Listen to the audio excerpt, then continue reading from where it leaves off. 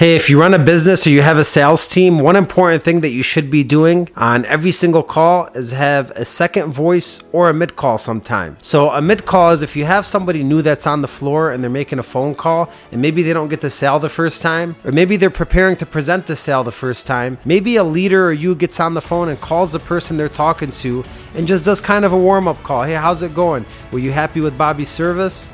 Okay, he told me that you want to accomplish A, B, and C. How did that sound for you? Well, I'm getting involved here and I'm going to make sure he gets you the perfect solution to meet all your needs. And if you need anything, here's my number. Just that one mid-call and you stepping in makes the client automatically feel better. You know, humans feel better when somebody else steps in. If you ever had a supervisor come from the back and talk to you or help you out while you were just talking to an employee, I'm sure you felt more important at that special moment. Now, another way you could do it is a second voice.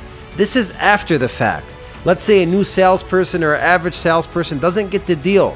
And it's pretty important to get every single deal in your company or team, I would hope. So before withdrawing it or denying it or giving up on that, you should have a second voice. Either you do the second voice or your highest performer should do that second voice, but it should go to one more person. And I'll tell you, I've seen teams and regions built just off doing second voices. And you know what they find? They find success at least 50% of the time. So just because a customer or client told one person no, that doesn't mean they're going to say no to every single person. Get your highest performer on the phone. Call that client back. Hey, Judy, I know you talked to Adam here at my company and you weren't happy with the solution. What was it that you didn't like? Maybe they'll open up to you like they didn't open up to Adam. Maybe they'll tell you they didn't like the cost. You give them a discount. Maybe they'll tell you they're concerned with something. You can make them feel better about it. Every single unique individual has their own specialties and powers, and it's on you to get the strongest people using those on the phones. Now, if they say no to the second voice and they're automatically like, no, don't talk to me, I already said I'm not interested, now you could feel good about withdrawing it because you know you gave it your all. But never withdraw the lead without giving it a second voice to one of your top performers. And if you have anybody you know that's a low performer, or if you have anybody lower that's on the lower performance scale or that's newer to your company, always make sure they get a mid-call.